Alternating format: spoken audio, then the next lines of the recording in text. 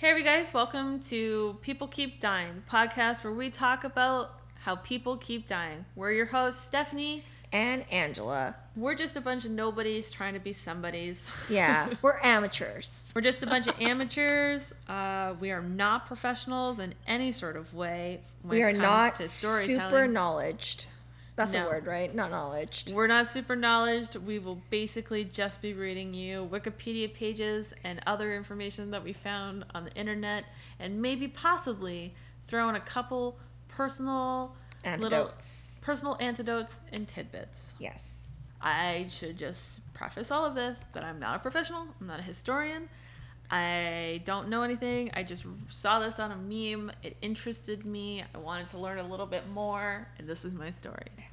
So today I'll be talking with you about the Holodomor, which is one of the least known but more atrocious tragedies that happened between World War I and World War II. So the Holodomor, which translates from Ukrainian as to kill by hunger or death by hunger, was a man-made famine in the Ukrainian Soviet Socialist Republic in 1932 and 1933.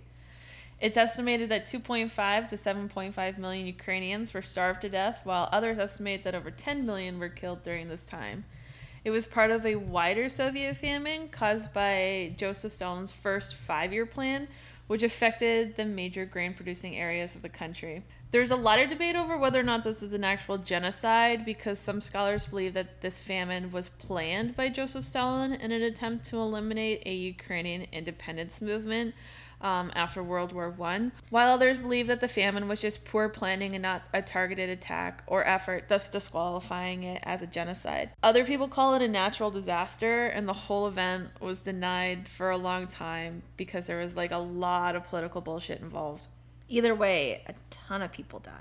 Yeah, apparently the famine had been predicted earlier in the 1930s, but little to no preventative action was taken to alleviate the situation by the Ukrainian government. So Joseph Stalin, if you don't know, was a shady fucker who became a dictator in the late 1920s and basically really wanted to turn the USSR into a powerhouse, which, he was pretty successful at it when you kind of, look back now. He killed more people than Hitler, technically. He killed a lot of people. Yeah, and it's not to say that he wasn't, a total piece of shit that killed a lot of people. Yep.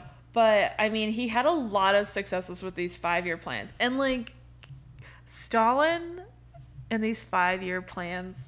I feel like he was, born in, the wrong generation with, the wrong hobbies, you know what I mean? He would have been, a really good life coach, because he created 5-year plans all the way into the 50s to help, boost the USSR into an industrialized... Whoa. He would have been a really good CEO for, a big conglomerate, billionaire company, Fortune 500 company. If he hadn't have been you know what, I'm just gonna, maybe kill a lot of people. And he was, he tortured a lot of people, and it was bad. So in total, there were 13 5-year plans that went all the way to the 90s, and Stalin himself was making 5-year plans all the way to the 1950s. So the first 5-year plan was a list of economic goals that Stalin had set for the USSR to improve the Soviet Union's domestic policy. It was mostly centered around rapid industrialization, but also the collectivization of agriculture, where the government took control of farms. His desire was to rid the country of all record of capitalism after World War I, because they were not doing really well. No. Not a lot of people were doing really well after World War I. But they got out of capitalism, and then Stalin's huge goal was to just not even have capitalism even be mentioned. He started influencing the media. He really built himself up. So he kind of put himself into a place of power in the early 1920s, and then he outmaneuvered and did a bunch of shady shit to get himself in power once the president died. And then from there he started running this dictatorship. And so in 1929, the collectivization policy was enforced, where peasants were induced to transfer land and livestock to state-owned farms, and then the peasants would work as day laborers for payment. So basically, Stalin was all what we're going to do is we're going to have a whole bunch of government-run farms, and then we're going to hire you to come work for us after we just stole all your shit. and we're gonna ration you on what we're gonna give you. So the poor people clearly were not too happy about this. And there was also this group of, there was a secondary class of citizens that had erupted, that came out in 1906, which were a bunch of peasants that turned farmers, who became independently wealthy during the Stolypin reform, because they were like, no, fuck you, we're not going to give you any grain, and told Moscow to like go fuck themselves. Yeah. So all these farmers, because they were like, fuck you, we're going to keep our own shit, back in like the early 1900s, started getting like really rich in like the early 1920s, and like rich in terms of like peasantry life. Like they were essentially just sort of like rich poor people. They weren't by they were any means upper poor class, upper lower class. Yeah, they would be like lower middle class technically, I guess now, because they weren't like living on the streets. And they were farmers, and people like were still kind of really struggling at that time, but they were becoming independently wealthy. So because the government came and like took all the farms and stuff like that and did that, it basically eradicated all of the kulaks, and then, which was the name of the class, the kulak class, which basically everyone looks at, like, because Stalin did that, they look at that as the reason why, and why it was genocide, because he was like specifically targeting the people who were like standing up for themselves and saying no to him, which is a big thing that Stalin like didn't like people who didn't like him, and he was like, we'll just fucking kill you. So it goes without saying that this policy was not very popular among the poor people, since it was forced upon them, and it led to a lot of revolts and strikes and riots, and millions of farmers refused to cooperate with Stalin's orders, and they were basically just shot or exiled to punishment. The first 5-year plan also changed the output expected from the Ukrainian farms. So first they came in and they were like, we're going to steal all your shit and we're going to come be our slaves, essentially. That's how I look at that. And then they were like, oh, you know what? We're not going to grow this shit anymore. So I know that you've been over here growing your grain and you've been really good at that, but now we're going to get you to do sugar beets and cotton. So these peasants had no idea what the fuck they were doing. And, like, the administration didn't know what they were doing either, because Stalin was just up there fucking every shit up. And so the peasants were spending all their time growing and harvesting these other crops, and then their grain wasn't getting harvested. And these countries that were affected by the policy were all, like, the main grain-producing countries in, like, the USSR. So it either didn't get harvested, or, like, the grain that was getting harvested was being, like, damaged in the processing or in transportation, and they lost a bunch of their stuff. So in the 1932 harvest, the Soviets were only able to make 4.3 million tons of food, comparably to the 7.2 million from the previous year.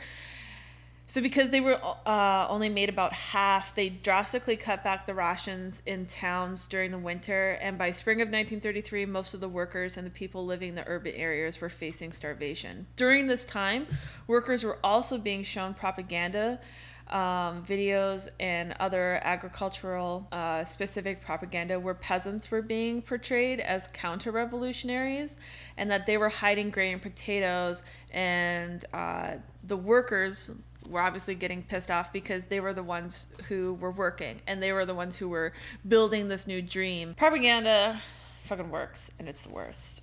Stalin was ruling with terror, and in order to eliminate anyone that would oppose him, he had a lot of secret police and encouraged the citizens to spy on each other.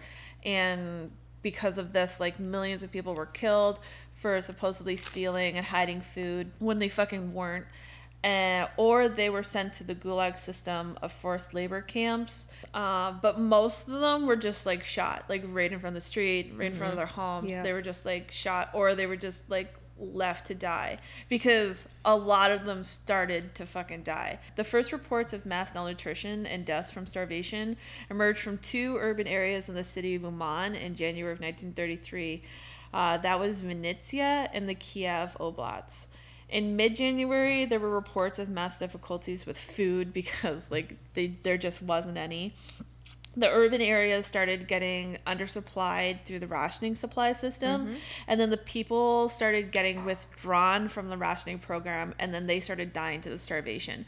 So basically they were like, all the workers that work on these government farms, we're going to give you food, like, because we took all your shit and now we're going to give you little bits. But then obviously there wasn't enough to give, so they started rationing. And then like there was the government enforced some rule or something, and then people started getting like randomly withdrawn for no reason, and it was such a mess, and people were just dying all over the place. In February, reports started coming in from other areas like the Donetsk Oblast, Odessa, and Dnipropetrovsk, which, however, were also suffering from typhus and malaria. So there was a lot of like, they're not dying from starvation, they're dying from these diseases. And people were like, well, they were probably dying from fucking both. Like, they die from both. Yeah. Like, sure the malaria and the typhus was probably being spread a lot faster and harder, like, because of the by the problem. Yeah. By mid-April, the Kharkiv Oblast reached the top of the most affected list. Survival was a moral and physical struggle. A doctor wrote to her friend in 1933 that she had not yet become a cannibal, but was not sure by the time that the letter had reached her if she would still not be one. The good people died first. The people who refused to steal and to prostitute themselves died. Those that gave their food to others started to die. Those that refused to eat corpses died. Those that refused to kill their fellow man died.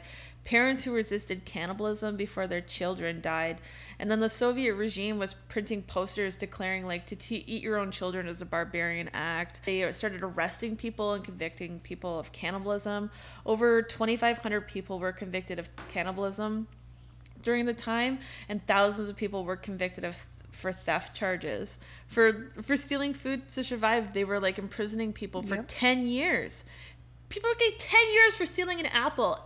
Didn't you watch Les Mis? Oh, I did. It's so fucking sad. Like, I'm really angry. I get really angry when I think about governments that create a criminalistic environment and then punish the people for becoming criminals. Yeah. Like, what exactly else did you expect? What else do you... Oh, my gosh, I can't. That's why it was sort of considered a genocide, because it's sort of government murders. Well, yes. Yeah, mass government murders. So by the end of 1933, millions of people had starved to death or had otherwise died unnaturally in the Ukraine and other Soviet republics. And then the Soviet Union was like denying that the famine had even taken place.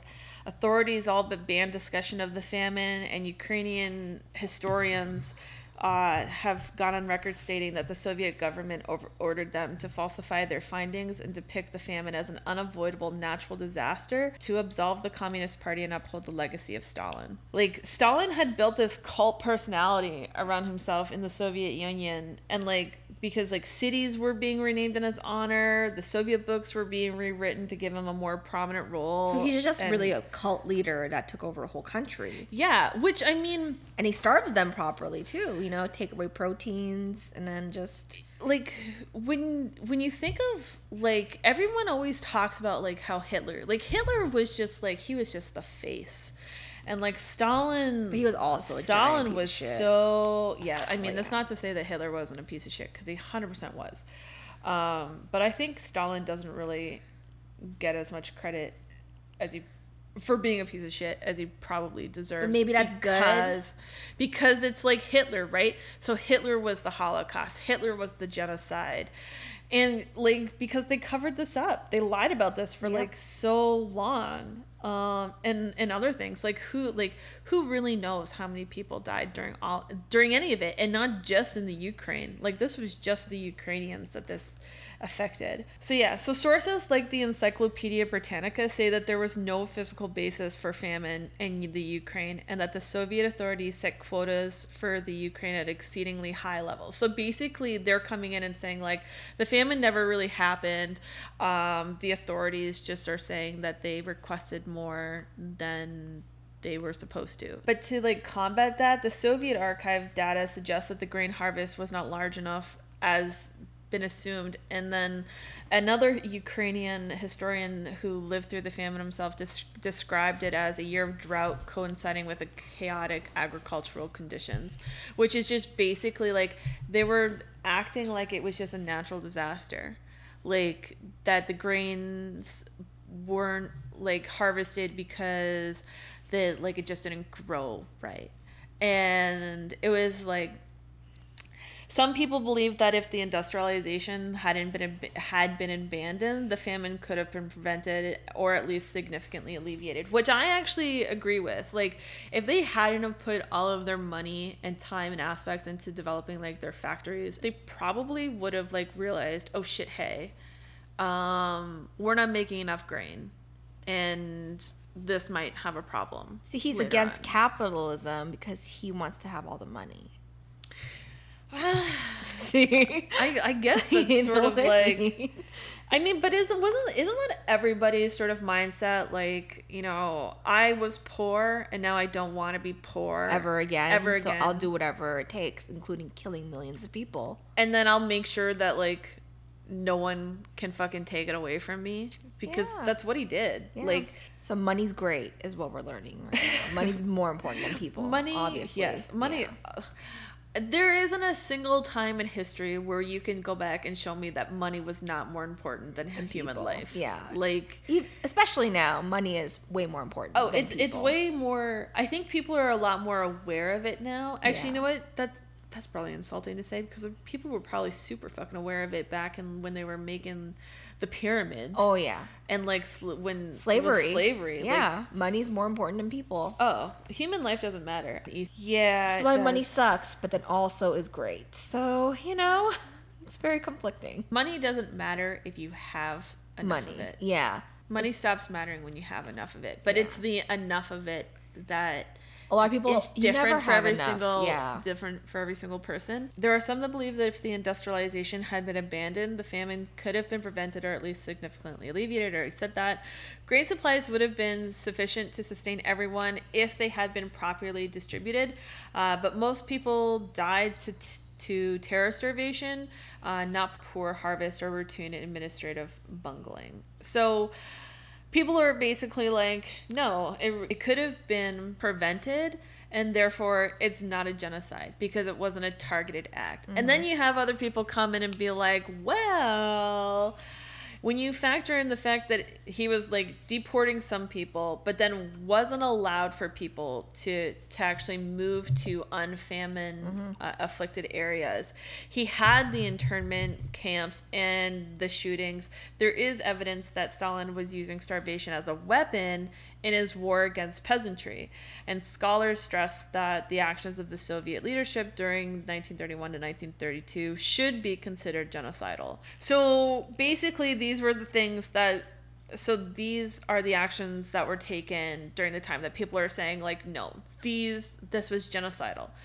So they exported 1.8 million tons of grain to other countries, which was enough to feed more than 5 million people for 1 year. So they would have saved 5 million people, and essentially, possibly, no one would have died if they didn't export the 1.8 million tons. They prevented migration from famine-afflicted areas, which estimated that 150,000 people died from not being able to leave the area.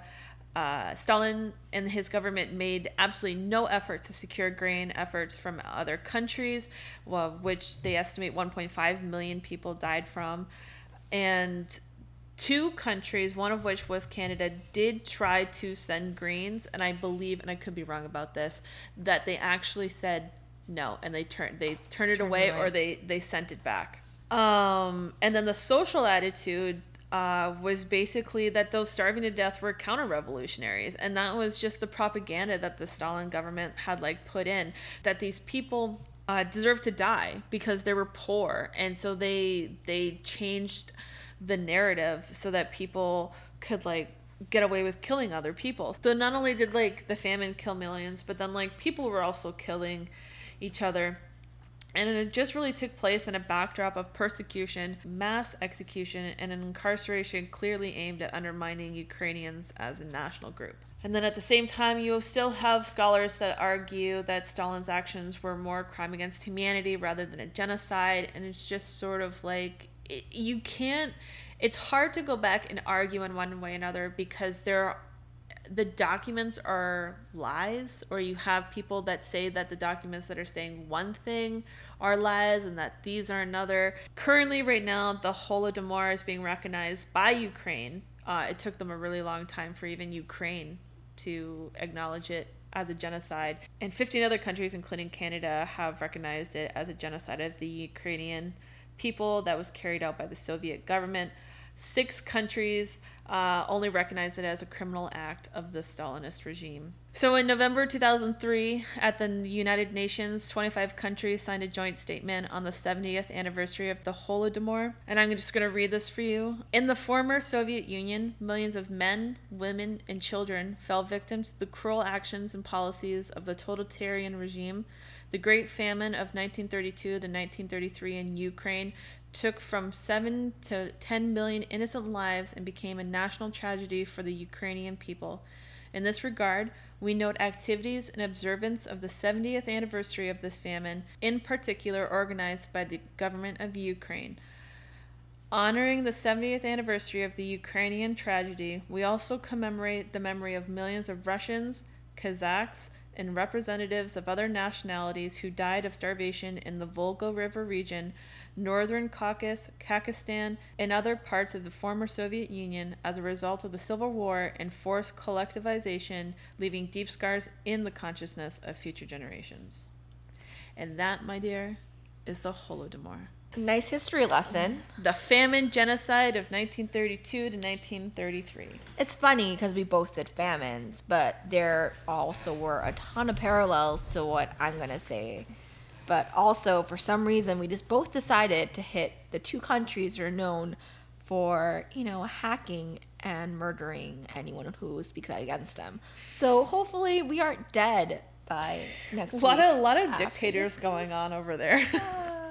Famines are obviously great. And what's also great is when you type in the famine names and then they show you pictures of the people who are starving to death. That's not terrifying or awful at all when you look at them. I super enjoyed the cannibal photos. Mm-hmm. That was great. Yeah. But I appreciate that they have those photos because I'd rather not have them. Yeah. You know what I mean? Well, I know for mine, there actually aren't that many photos because I'm going to cover the North Korean famine, which no one knows about because whenever I talk about it, everyone looks at me and is like, what do you mean? I'm like, it happened in the 90s. Like, we were alive during the time this happened. It's like, no one... See, I sort of know that a famine happened only because I know that North Korea puts on a really big front that everything's fine. Yes. Or that it's portrayed that everything's fine. And there was like this whole thing about how they were like fake stocking their grocery stores. But I would have said that North Korea is always in a famine. I would have said that it was still in one. It's still in one now, but like the North Korean famine, which is also called the Choson Kigun, also known as the Arduous March, Konani Henguk, or the March of Suffering. And it occurred between 1994 and 1998, which is crazy because, I was in elementary school during this time, and the fact that, like, this was all going on, and I had a sort of an idea of it, because, like, being Korean, we sort of hear about it, but not really. But that's kind of, like, the whole idea of a secretive country. They're not gonna fucking tell you anything. But anyways, it was rooted in the Korean War, which was obviously when, like, North and South Korea got into that giant fight about, like, who owns the country, and they were for a long time in war, but just like a ceasefire. But what happened was that, like, the North Korean farmland is not ideal for farming because the weather is super bad for it. And that's because only like 6 months out of the year, it's completely frosted over. And so you have millions of people to feed and you only get 1 crop a year and you don't even have that much land because it's not like very nutritious soil. Mm-hmm. So it's it's already a shitty situation for farming. So to help with that, they aligned with the Soviet Union, all these that connection, which provided them aid until the late 1980s. Until at that point, the USSR was like really trying to rebuild, so they were like demanding repayment, and they couldn't do it. And in December of 1991, the USSR fell. And at that point, all the aid that they were sending North Korea stopped. So China ended up having to provide aid and trade until 1993, when they faced their own grain shortfalls, and they had to cut off North Korea as well because of it. So North Korean laws and their background on strictly controlled food rations were kind of fucked up because it was on political power, and as like there's no wealth system because everyone's poor. Yeah. So it is political power, and so if you're really rich or really powerful, you're gonna get way more food rations than obviously like a peasant on the street or even children. Yeah, they did the same thing. Yeah. In the Holodomor. And it's because of a philosophy that Kim Il-sung started, which is called Chuche, which you should never look up on Instagram because it's been taken over by the alt-right, by the way. And it's the master of revolution and reconstruction in one's own country. This means holding fast to an independent position, rejecting dependence on others, using one's brain, believing in one's own strength, displaying revolutionary spirit of self-reliance, and thus solving one's own problem by oneself on one's own responsibility under all circumstances. And that sounds like, you know, you're supposed to be self-reliant and, you know, like kind of a cowboy attitude, but you can't really do it in a country where there barely is any food to feed the entire country to begin with. You know, like it's such a like a weird mentality to have of like, you know, be super self-reliant. You can't work with anybody else. Like, and again, not to pull fucking things, but that's what Trump did. Like, his thing was very like America first. We're gonna like isolate America, and that's what they've proven that this doesn't work. Well, I mean, North Korea was already like shot in the fucking leg. Yeah. One leg was cut off. His hand was already mangled. Like, maybe he had 3 working fingers on his other hand. And then he was like, hey, you know what? I'm going to go on my own. And I'm just going to figure this shit out. Exactly. And I can't imagine why it went so bad. So then the North Korean government basically expected the people to feed themselves, and assisted by distributing chemical fertilizer for the land so that, you know, they can actually grow their own like supplies and food. The problem being that only 20% of North Korean mountainous territory is arable land, which means farming capable. Because I was going to ask, like, what is the agricultural lifestyle like? It's in North Korea. Like, did the lands provide? No. It's very, and on top of having really shitty weather where it's like this, like Canada, where it's almost always cold, then it's also like really shitty soil to begin with too, so you have to use chemical fertilizer to grow things. Did their cancer go up? We don't know. Oh, and if you have cancer in North Korea, you're probably gonna die from starvation before the cancer. Yeah. So yeah, you know, it's so yeah. Yeah. Experts say it's unrealistic to try to be self-sufficient in food because of this reason. Yeah. They couldn't possibly be a self-sufficient country. They really had to go into trade and use what they had. I don't know what supplies that they're really well known for, but see, that's the thing. It's sort of like, what do you have to give to someone else so that you can get something? But you're also trying to say, I'm an independent country and I don't need anyone's help, which is like the saying of like, you know. Yeah. Well, I mean, you do because you can't feed your fucking people. So, but when the USSR collapsed, so that their access and allied to cheap fuel, which ruined their agricultural, you know, hub. The fertilizer production halted, so farm yields fell. Then the government started pushing propaganda, which was, let's eat only 2 meals a day. That way, you know, it's kind of like just persevere and I could totally suck it up, right?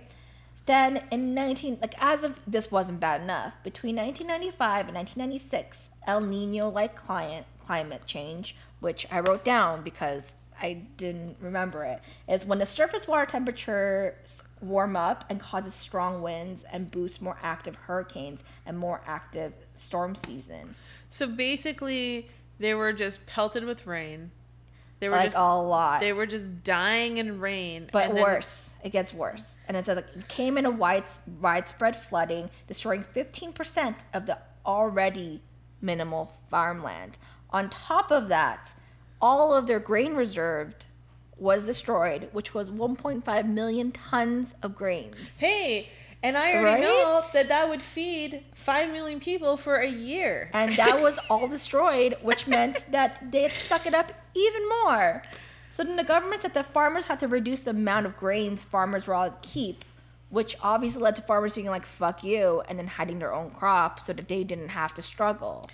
And then I bet you they were releasing propaganda saying, hey, all of these people are hiding their grains. We don't know because oh my you gosh. know, like that's like the whole thing about a secretive country. We don't really know what's Yeah. going on a lot of the time.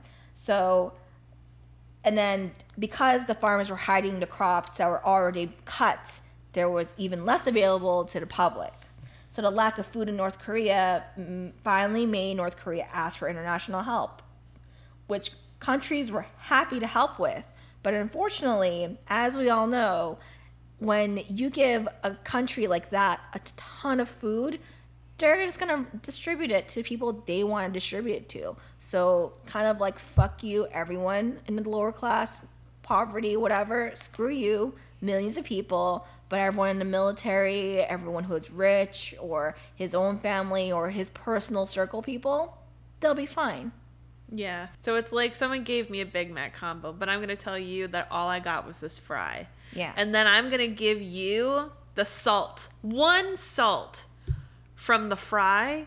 And I'm going to be like, hey, you know what? You're going to have to take this one piece of salt, split that in two. Those are your 2 meals for the day. Exactly. But me and my buddies over here, we're going to mow down on not only all of these french fries, but also the burger that you don't know that we have. But it's crazy because later on, like, because I've watched so many like YouTube interviews from North Koreans, because that's the only way you can really learn about the country. Yeah. Like, all the media propaganda they give you it's going to be, you know, more skewed towards what they want you to hear. Yeah. So they said that even like some of the top politicians and military officials were starving as well, because even with all that, he's still hoarding food. You know, the Yeah. dictator is.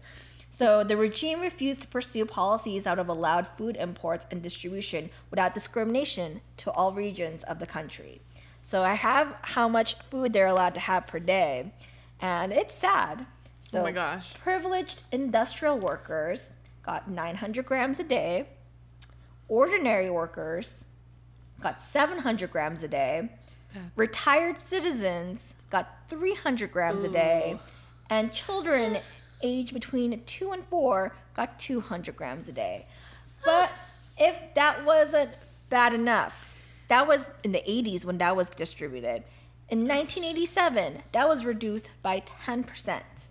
In 1992, that was reduced another 10%. Wow. In 1994, it was reduced to 470 to 420 grams a day. Max? And then, yes. And then by 1997, most people got 128 grams of grains a day. Now, did they still have the separated breakdown, or was it eventually led into where everybody just got 120? Doesn't say. Oh, I looked at like so fuck, many man. articles, and from what I understand, like from watching the YouTube videos, it was pretty much distributed like to families in a small bulk. But like in the military, I know there's one girl who had escaped from North Korea had said that she got like a spoonful of rice per day. I just So even like, 120, it sounded like 128 is still an idealistic idea of that's like a pretty high number I mean, for them. and it's not 128 calories. No. It's 128 grams of food. The thing that I found really interesting was that there was a very small gap between the preferential workers and then just basic workers. Yes. Like 200 grams is not that much, but it's enough to make you feel like you're a little special. And then, But it's a lot because that's like It is a 20% more. and it also depends. I would imagine it strongly depended on like what you were burning in a day, like what you were doing for work and you were burning in calories.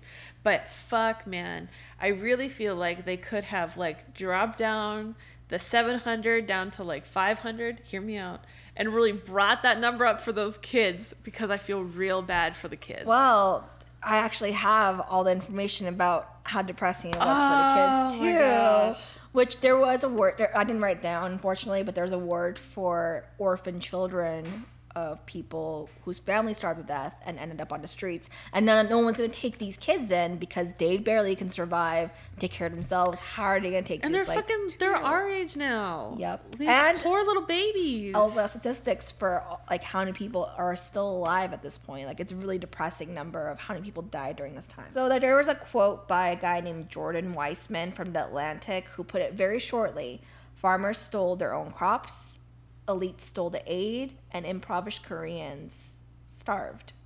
Which is pretty good logo for like exactly what happened. That's exactly what happens in every famine. That's exactly what happened there. The people stole their own crops because the government stole it from them.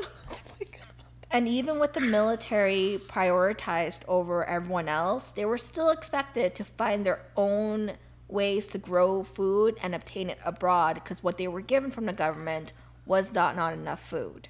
Mm-hmm. And ordinary soldiers were often hungry, and their families did not receive any preferential treatment. So then not only did you lose a person who can help you find food because he's serving the military, but the government's not going to help you for that, because fuck you, right? Yeah. Women were responsible for obtaining food, water, and fuel for families and extended families. So 89% of the workforce were women because of it. Pregnant and nursing women were shit out of luck, with maternal mortality rates at 41 per 1,000. The World Health Organization reported death rates for children at 93 out of 1,000 and infants at 23 out of 1,000. As food lessened, the government stopped providing any provisions and prioritizing military who barely had any provisions themselves. Hundreds of thousands of North Koreans traveled to China despite the fact that there was a travel ban, and they knew that if they moved over to China, they could be brought back and killed by the government, or China would kill them, but it was still better than starving to death on the street. I mean, I guess it's the same thing now, like with any refugee anywhere. Like, you can either stay where you are and die, or you can try running away somewhere else and die, or get sent back to die. Like, yeah. So then you do everything you can to survive, no matter how illegal, because you don't think to yourself this is illegal. You think to yourself, I need to do this because it shouldn't be, so I can survive. It shouldn't be illegal. But anyways, so a relief worker visiting in 1997 noticed that people were eating watery gruel when they could find food. And sometimes that watery gruel was literally just water with grass that was boiled down, because they literally had nothing. Like, you'd think like rats, they had already eaten all the rats and every other thing they could get their hands on at this point. Bugs. They just had, they barely had anything. They were just eating grass water? Yeah. Sometimes grass water, sometimes they'll get like a little bit of provisions like rice grain, and they'll like boil that in a lot of water, like maybe a cup for like 7 cups of water, so that you feel like you get more full when you're drinking something. And so he had noticed, or she doesn't say, that there was discolored hair, wasted bodies, and swollen eyes common among children, which is a sign of starvation, which was probably great for him to see. Eventually, international food aid made it to the people, which alleviated the famine. North Korea is reliant on international food to this day, as the country is continuously hit with natural disasters, because they're kind of in an area of like constant like floodings, and like with global warming, of course, there's like shittier weather as well, so they're gonna have colder winters, and it's gonna destroy more crops and all that great stuff. Why is there North Korea and South Korea? Like, why can't it just, like, why will he not just give up and just be like, let's just go back to being Korea? No. Because he knows that he can't do that. First of all, he would be fucking murdered for all of Why? the awful things that he's done. Well, I mean, murder him. leader. What's next? That's it, though. Like, he controls Is it everything. just that family? Is it just that It family? is that's the Kim been... Jong. Yeah, because this whole dictatorship is pretty recent. It's in like the 1900s. It's not like a old in the years. Like, Korea used to be one whole Korea. And I don't have like a big back history of Korea, which is Yeah. kind of sad. But I mean, it's not like we learned it in school. But yeah, like. Well, why would you? It was America. Yeah, but even in America, I learned some things, but we still didn't learn about this stuff, and I only took interest in it because I'm Korean. But yeah, like, it's a new thing, and that's why North Korea seems like it's been stopped in like the 1950s. Is that when the Kim family came into power? Was I the think it was 1950s? during the 50s. I'm not 100% sure, but I think it was. I mean, I always find it so interesting when one family gets in there and then like sort of takes control and takes power, and then everyone's like, "Well, what are you It's supposed actually- to do? Like, so- kill them off?" And it's like, "Yeah, that's exactly what you do. I That's remember. what they've done." I remember exactly the reason why North Korea is still around. It's actually because South Korea is a big partner with the U.S. Like, you know, they help each other out. They're like buddies, right? But North Korea actually borders China, and China isn't really buddies with like America. So China uses North Korea as a buffer because they don't want any of the South Korean and U.S. Army military on their border. And with North Korea there's no Okay. way for there to be in. So that's like a whole political reason as to why North Korea is still there. So China's up here holding on to their little nugget, yeah, and then and then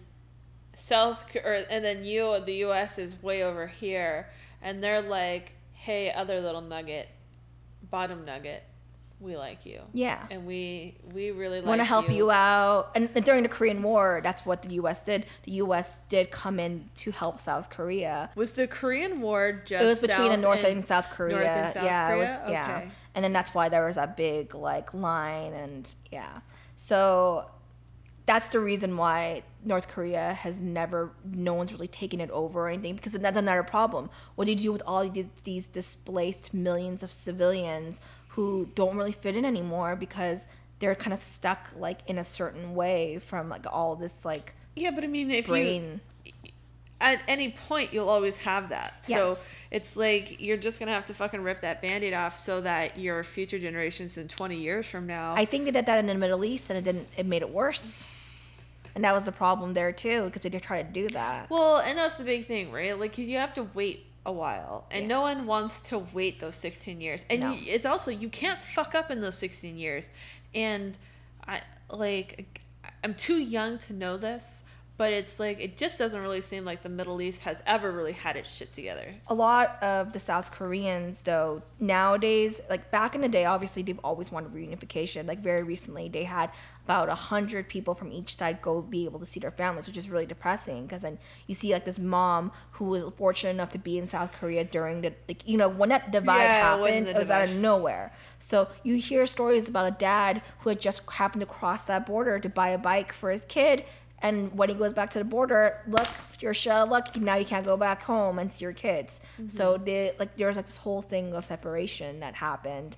And the older generation obviously wants to see the unification, but there are a lot of younger people who don't care because South Korea has they've become never a lived it. very shallow country. And I'm not saying South Korea isn't great. I love South Korea, but they are more about like, you know, artificial things, you know, looking are they? good, like being super obsessed with being less than 50 pounds as a woman, but Definitely also argue like that's, like- never going out in the sun because being pale. It's more about like, you don't want to age. Yeah. So in Korea, I think it's like a ridiculous amount, like 'Immortality? 80 to 90% of people in South Korea have had plastic surgery done on them at some point. It's like an obsession with immortality, Yes. kind of. Living forever, looking young forever. And like because of that, And you guys do. yeah. But I mean, this is also obviously speculation, but I feel like because of that, it would be such a big burden for a country that's that different to have these people come in and kind of show them like what the real world's like what's been happening, because it's easier to be oblivious. Like we don't talk about the news doesn't come online every day and it's like, hey, people in fucking Africa are dying. millions a day from starvation, or not millions a day, but millions at a time from starvation, from genocide. You don't want to hear it. You know, No, you we want to don't. live in your bubble of happiness and not be depressed all the time. I like my bubble of happiness. I like to live here. But anyways, I'll keep going. So in North Korea, the famine had a state-sanctioned name, a phrase that translates to the Arduous March, which invokes the memory of Kim Il-sung, which is Kim Jong-il's dad, and Kim Jong-un's the current leader, but his grandfather. Okay, yes, that's grandpa. Invoked memory of Kim Il-sung's time as a commander of a small group of anti-Japanese guerrilla fighters, because, you know, back in the day, Japan and Korea, they did not get along, that's for sure. Who was Japan getting along with, period? But it was fighting against thousands of enemies in 20 degrees below zero, braving through a heavy snowfall and starvation, the red flag fluttering in the front of the ranks. The word famine and hunger were banned, as they believed it implied a government failure, which is why the North Korean government never said there was a famine or there was even any hunger. They just say that they don't really mention this at all. Like, this is all information that I had to dig for, and obviously Wikipedia was great, but then going through a couple of articles, no one really talks about it because it's really hard to find real facts, real hard.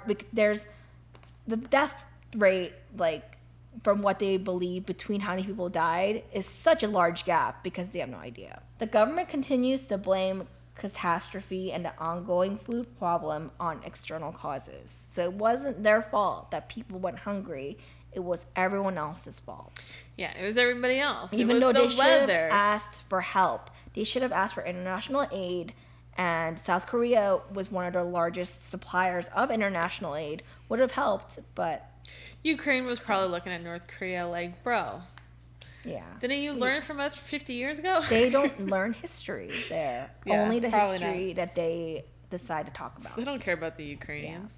It's impossible to estimate the death toll because of how secret the country is, and because of the fact that when you go visit and they do the state-sanctioned tours, which I fucking hate people who do it, because I understand people are like, oh, well, we're trying to help the North Korean economy to help people who are starving. That money doesn't go to them, you fucking assholes. And I can't. I hate it. I hate people who visit that country so much, because it's like you're just giving more money to this fucking dictator who's going around, trying to act like he's better than everyone else as his entire country is going hungry. But somehow that's okay. And a dog moved somewhere on this floor, and I've never seen it. Oh, as I stopped rambling, he stopped barking. It's impossible to estimate the death toll.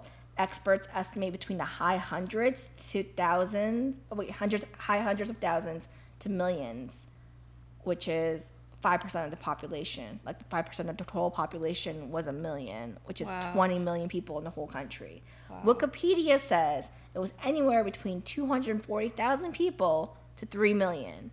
And if it was 3 million, but who knows? Because it's not like they kept a death count. They probably don't take a life count. I don't even know if the bodies were stacked up in Monty Python and the Holy Grail. They just scooted along with the dead bodies and piled them on and I don't know. Well, that was the big thing, right? Because a lot of records that these are taken from are from hospital records. Yeah. Well, if you didn't die in a hospital, then you don't fucking know. If you didn't die in the hospital, or if you weren't born in a hospital, they're not going to have a record of your life. Yeah. So it is shocking. It is shocking to see the trucks and the wheelbarrow, the trucks filled with bodies and that they just picked up off the street. With you had some pictures. There's no pictures of this. There's a picture of a starving child in someone's arm, but that's it, because you're not allowed to take pictures there. You'll die. As we've seen in recent news, you go to North Korea, you do literally anything that they see as illegal or offensive to the country, they will kill you or imprison you forever. And labor. Yep. Labor prisoning. Labor. Hard work. Mm-hmm. And it's not hard work where you just spent 9 hours in some shitty McDonald's drive-thru. We're talking about lifting stones and I don't even know what they like do. hammering a stone or chopping down their grain or like hard manual labor that nobody wants to do because it's a fucking prison sentence in the worst place on earth. Can we say that? Like, where would you say is like the worst place on earth? Because it totally sounds like North Korea is one of the worst places on earth. I want to say that, but at the same time, I also don't want to be accidentally, or not accidentally, but murdered by one of his secret police, because he definitely killed his brother that way. I mean, I'm sure it's beautiful. But in terms of like living conditions, I mean, it's probably awful. And from every North Korean escapee that talks about it, because there's a couple of interviews of people who do escape and talk about like what they escaped. There was this girl who watched her mom get raped and took it so that she could escape. Oh my god, I can't. It's just, there's so many like awful stories. There's this guy who was like limbless, who was doing an interview with this YouTube channel called Asian Boss, and he said that he had like jumped onto a train and fell off, and the train tracks ran over him, and when he went to the hospital and was taken there, they amputated him with no anesthesia, just go for it. And his mom had to beg for them to even do anything. Fortunately, he didn't get gangrene and he didn't die, but I mean, it didn't sound great. And then a lot of the girls talked about like how they'd watched their neighbors starve to death. Lots of people starving to death on the streets. Lots of children wandering around looking for any food, begging. But if you beg towards people who are already starving, it's really hard for, you know. Oh my god, it's just... Yeah. So the UN estimates that 2 in 5 North Koreans lack sufficient food and access to basic health care. 70% relies on international aid, which is current. This is now. This is the 90s when this famine was going on. So it's lack of sufficient food, not starvation. So I don't know if that's on there on purpose, because they also don't want to be killed by North Koreans. I mean, it's like, if you have trigger words, if North Korea has trigger words and you're just like, you can't use these, like, obviously people are going to be like... Can use hunger or famine. They're not dying to starvation. They're dying because they don't have access to sufficient food. Lack of sufficient food. How, like, fucking, like, British and European is that? What are they called? Buzzwords? Yeah. It's like, they're the buzzwords. They're like, hey, we're going to pussyfoot around what we're actually talking about because we can't say what we're actually going to talk about. But people are still fucking dying because they don't have food. Yep. And the U.S., South Korea, China, and the U.S. were the most notable international communities that provided food aid. But the U.S. was criticized for using this food aid as a bargaining chip to negotiate deals with North Korea, because they were trying to denuclearize. They've been doing this since, like, Bush era, right? And they're trying to get North Korea to not be a giant dickhole, but then they don't realize that, like, you're playing with a guy who's not starving himself, and his people are the ones who are starving. So it's like a whole... I understand, like, where this comes from, but at the same time, it's like, you don't... Like, the people who get affected are the people that we should be trying to save, and we can't because we have no access to these people. Because, you know, when you go to those stupid government, you know... whatever government ordained like tours, you don't see starving farmland people because you don't go out there. Yeah. They don't want you to see it. In 2002, North Korea requested that food supplies no longer be delivered. And in the mid-2000s, reported imminent danger of famine conditions again. And in 2012, the World Food Program said that they would send food aid as soon as possible, processing it by a local processor that would be delivered directly to the citizens, because it's the last time of what happened. And so basically they're throwing in a couple more middlemen? Yes. Some scholars say that the government exaggerated the food shortages so that they can receive more food in preparation of Kim Il-sung's 100th birthday. He's dead, by the way, but his 100th birthday celebration in 2012. So that they think that some people speculate that because they wanted more food for that, they asked for food aid. Like, why? Of course they fucking lied to get more food. Who wouldn't? Would you not lie to get more food if you were starving? Mm-hmm. Like, and that's just a person as the citizen. This little asshole up there that was sitting on top of his mountain of candy was probably like, yeah, I'm going to have all of this fucking candy. And it's the same with money, right? Yeah. Like if you have millions of dollars, you're still going to ask for more money. Yeah. Food is a bigger, more important version of money. Yes. You know? Something you actually need to survive. He was probably sitting on so much food that it was molding. I don't think it ever went mold. Well, there probably was like moldy food. Let's be for reals. We don't know. I like sometimes I imagine like you know, like a DuckTales sort of like Scrooge McDuck vault of like grains that he swims in and like Coca-Cola. But that's not. He probably like had in his closet, and you would open it up, and like a gold glow would like shine on him. Yeah. And he would then just every like go morning swimming through the rice like some dragon in his gold coins. It's caviar actually, because you don't fucking So in 2011, Jimmy Carter, an ex-president, reported that a third of the children were malnourished, and the food intake was reduced from 1,400 to 700 calories a day, because you needed that idea of calories. There's the calorie count for you. 700 calories a day. That's not even enough for a child, never mind a full-grown person. Like, right now, in our average lifestyle, it's 200. It's 2,000 calories a day. So they were already starting at almost 1,400, yeah. And then now went down to 700, which is where you're crazy. That's almost a third. North Koreans who escaped report starvation has returned to the country, and children are all severely stunted due to malnutrition. They're a couple of inches shorter than their South Korean counterparts because of the malnutrition. Makes sense. Makes sense because the mom, right? Oh my fucking God. The genetic testing that, like, the DNA genetic testing that I would be doing on the generations in North Korea from before and after the famine would be crazy, because you know the moms were not getting enough nutrients, and they were just fucking up their DNA of their babies in that belly.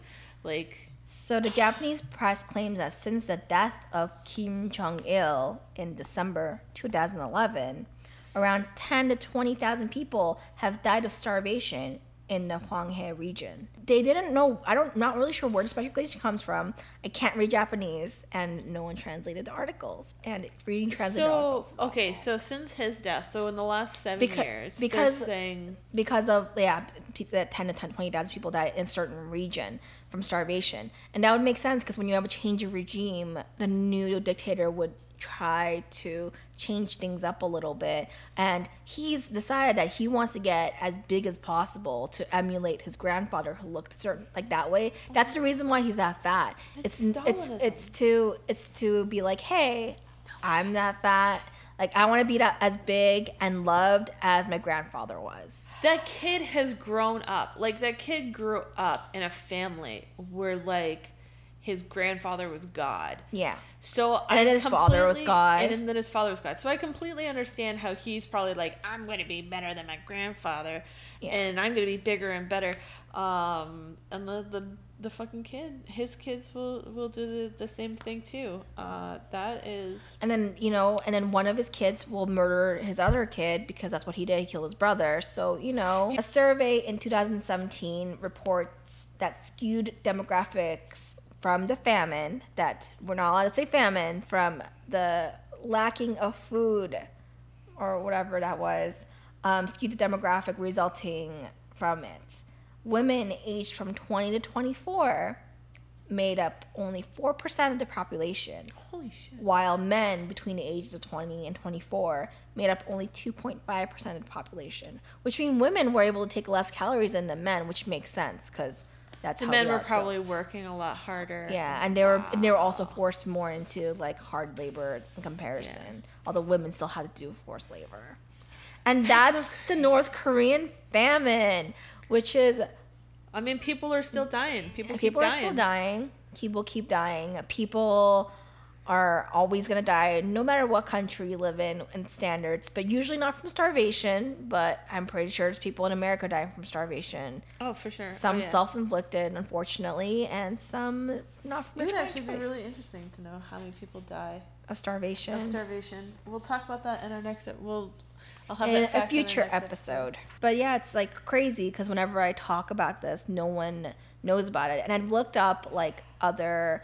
Like, there's a lot of YouTube videos who will sort of mention it, but I feel like it might be a touchy subject, especially with North Korea now becoming a big player in the cyber war as well, and they don't want you to say anything negative about them, which is not, that's the whole idea of freedom of press, to be able to say these things, and we're fortunate that we are allowed to say these things, but obviously there's always repercussions. I mean, freedom of press in Canada doesn't necessarily grant you freedom of press somewhere, like, while we're here. But I mean, like, about another country either. There's no such thing as true freedom. Which is why I didn't want to, like, there should be. I didn't really want to, like, talk too much about, like, what was going on with the government, because obviously we don't know. But it was more focused on, like, people who are dying and how much it does suck for them. But yeah, so it turns out famine is one of the more depressing things to talk about. But yeah, try not to die before our next episode, and we'll hopefully see you next time. Bye!